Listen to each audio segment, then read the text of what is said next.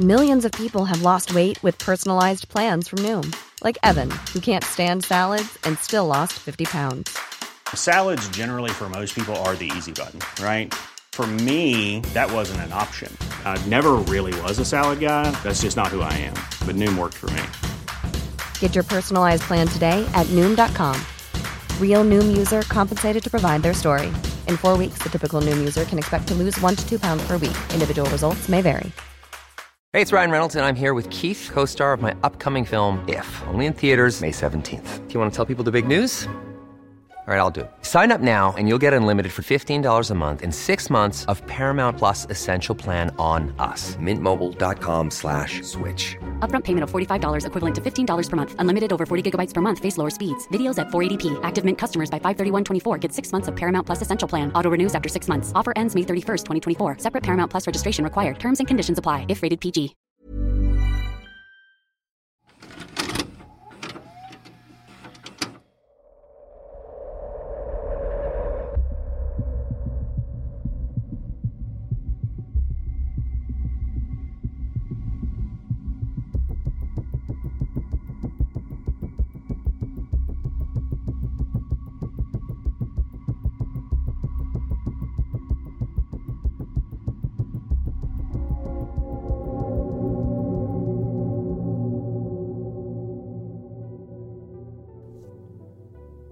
Welcome back to a brand new episode of Scary, a paranormal podcast.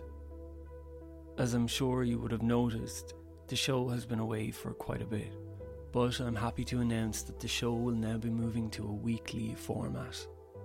Every Tuesday, a brand new episode will be released, and not only that, but an exclusive Patreon-only episode will be released every Wednesday, the link of which can be found in the episode show notes, or simply go to patreon.com/scary a paranormal podcast. Now, let's get into today's encounter. Our encounter happened a number of years ago. At that time, my mother-in-law had recently been diagnosed with motor neuron disease.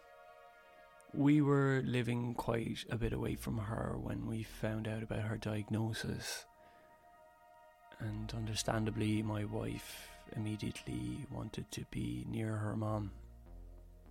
We didn't really take much time to think about it, and luckily we were in the position to be able to move nearby to support her as much as possible. It was a really difficult time.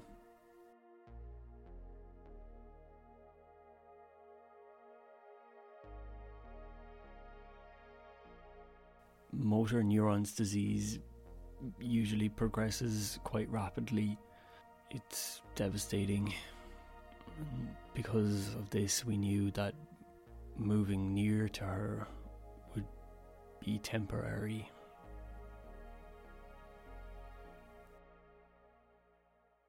We found a place near Murraysville in Pennsylvania. It wasn't perfect, but it fitted what we needed for the time. The house we ended up renting was a 2-story Victorian home. It had a charming exterior, but the interior was quite different. It didn't quite match up. We have one daughter, Maisie, and luckily she adapted quite well to the whole situation.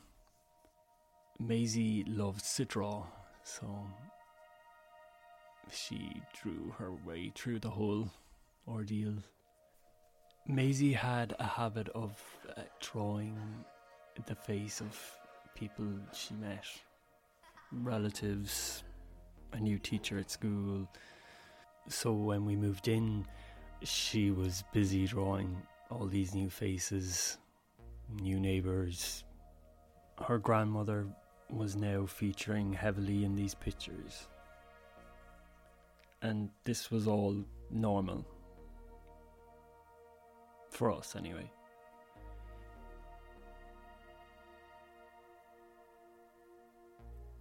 Besides drawing pictures of people she would meet on a daily basis or new people that would come into her life, she'd draw the normal kids things, dogs, kids at playgrounds, beach scenes. Not long after we moved in, I noticed that she was drawing a picture of a nurse. Most days Maisie would show off her artwork just before bed, and she'd describe each scene and what was going on. You would pass her by and you'd kind of glance down and see, oh, she's drawing a picture of a beach, or oh, that looks like it's the woman that was here earlier, or hey, that's the neighbour's dog. And then these pictures of a nurse started to appear.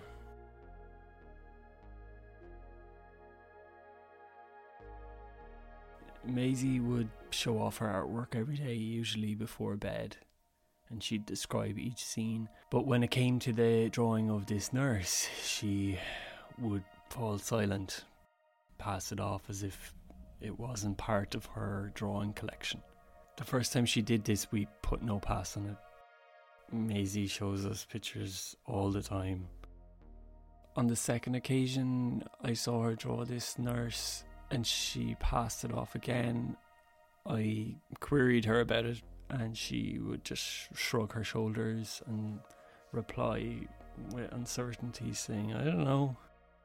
And then direct your attention onto a dog on the beach, or the family that was on the beach that she drew, what they had done, and there was this whole world that she had created from one picture. We both talked about it and assumed it was some sort of coping mechanism for Maisie and her grandmother's frequent hospital visits. Maybe the drawings were an indirect way for her to process her emotions. Or as time went on, the nurse would pop into these drawings every now and then. Around 5 months after our move, one evening I was watching TV and Maisie was sitting on the floor, absorbed in her artwork. My wife Lauren was with her mother, alternating care duties with her siblings. As I walked by Maisie, I caught a glimpse of her drawing, again a picture of this nurse. But this time, the detail of the picture was astonishing for Maisie's age. The nurse's hair, her eyes, the facial features, the uniform. I remember thinking, this is bizarre compared to her other drawings. It was as if somebody else had drew a picture and threw it in the pile. Did you do this? The minute I acknowledged the drawing, Maisie's reaction was intense. She quickly hid the drawing from me and shouted, "Don't look, don't look!" Now, this was completely unexpected and bewildering. I asked her, what's wrong? Why? What? And she just kept saying, no, no, no, no, no, no, and rushed off to her room with the pictures under her arm. After I'd seen this picture of the nurse, that's when things started to become paranormal. Maisie began experiencing these nightmares at first once a week, and then would ramp up to every third night. Then it was getting to the point where we were being woke up constantly by Maisie screaming in her bedroom. She would be covered in sweat, terrified. In her dreams, she said she was in a hospital and that there were shadows on the wall. And she would say, "Mommy, he's beep, beep, beep." She would make this noise which sounded to me like medical equipment. She would go on to say that she would walk down a corridor and she could hear people talking in the patient rooms. But she said there'd be nobody in the rooms, just voices.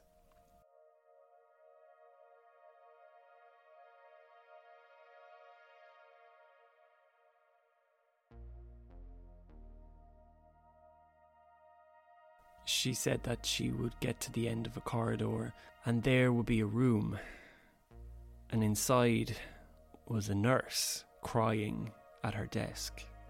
And when she would ask her if she needed help, the nurse would hit her and she would wake up terrified. We tried explaining this is just a dream, it's just a nightmare, it's not real.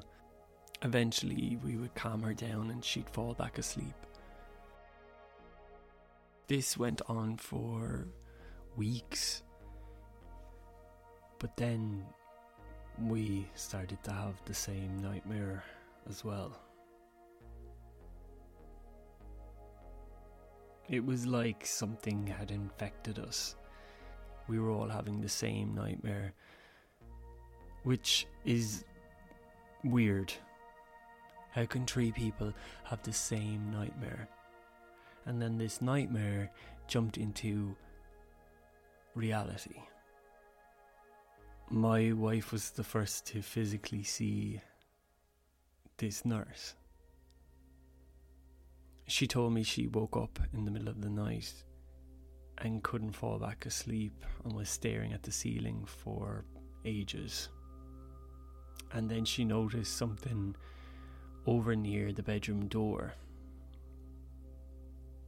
At that point we had made it a habit to leave it open because Maisie was coming into us so frequently from her nightmares that it just made more sense.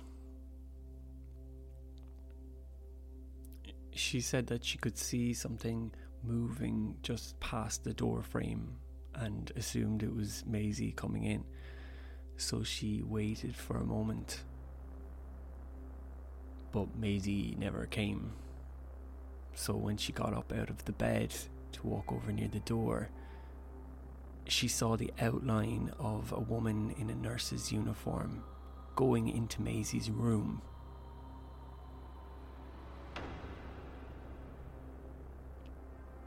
That's when I woke up because my wife was screaming that there was somebody in the house. I remember hopping out of bed and following her, not really understanding what was happening. When someone wakes you like that from sleep so quickly, your mind is reforming. She was hysterical and was turning on all the lights. And before we knew it, I was standing in Maisie's room with her, and Maisie was rubbing her eyes, waking up from sleep, asking what the hell was going on. She said she saw this figure go into Maisie's room, and as she was following the figure, she said that the features were becoming more defined and clear. It was like as if this person was forming into a denser form the closer she was getting to Maisie's bedroom. But once she got inside and we had turned on the lights at this stage, there was nobody there. It was just Maisie in her bedroom. Honestly, I just thought this was a combination of stress from my mother-in-law's condition and late nights of caring for her, and Maisie's nightmares, which were now our nightmares, and this was all after becoming something that was playing in her subconscious all the time. So, to be honest, I didn't believe she actually saw anything. I just believed her mind had created something out of the blackness of our bedroom as she was falling to sleep. But then I saw the nurse. We had gone into town, and when we came home, I remember briefly looking over our neighbour's house, and as I turned back, upstairs in Maisie's bedroom was what looked like a nurse, but a nurse in an old uniform. And she was completely solid. This was no doubt in my mind a physical person inside our house in Maisie's room when nobody should be there. I remember bolting up the stairs, going into Maisie's room, and as I entered the room, the woman I saw in the window faded before my eyes, and then there was nothing there. And that's when I realised there was something paranormal going on in this house. We asked Maisie if she had ever seen the nurse. How did you first start to draw her? Where did you see her? Maisie drew people she physically saw, so she would have had to have seen this nurse somewhere for her to first start to draw pictures of her. So we kind of teased the idea out and then gently questioned her about the whole thing. She ended up telling us that the day we moved in, there was a nurse outside that said hello. I specifically remember the day we moved in, and there was nobody outside. We ended up staying in that house for 2 years, and slowly the nightmares would become less frequent. We never saw this nurse again, physically. It was really hard to relax in that house. It was like you were on edge. We began hearing footsteps on the stairs. These footsteps would start slow and then go into a faster pace. And what made things worse is that this movement on the stairs would only happen in the nighttime. You would be lying in bed and hear this footstep start, and then it would turn into a run, and then it would be gone. The first time it happened, we assumed somebody was in the house, looked all around, found the doors locked. There was nobody there. This fast movement on the stairs in the nights would last 3 seconds. And then you mightn't hear that noise again for 2 weeks. The next time could be 3 weeks. The next time could be 2 months. But anytime we did hear it, it was always when all 3 of us were in the house. The most frightening moment we had was one night lying in bed and we both couldn't sleep.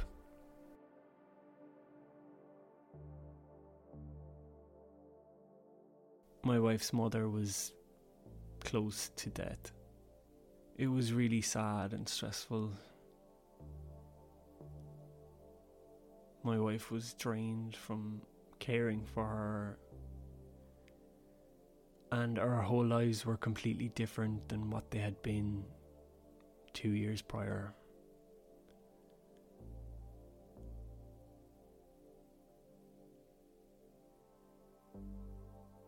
She had been crying, and we were lying there talking about what the next steps would be and what will happen, and I felt the bed move. At first I thought maybe she had pushed something, and she said, "Can you stop doing that?" So I said, I didn't do anything, I thought you did something. And just when I said those words, I felt this cold hand grab my ankle and pull. So I let out a roar, and as I roared, my wife screamed. She had felt the exact same thing at the exact same moment. I can still feel that hand on my ankle. And that was the night that Maisie's grandmother died. Not long after my mother-in-law's death, we moved back to California and put the whole thing behind us, to be honest with you.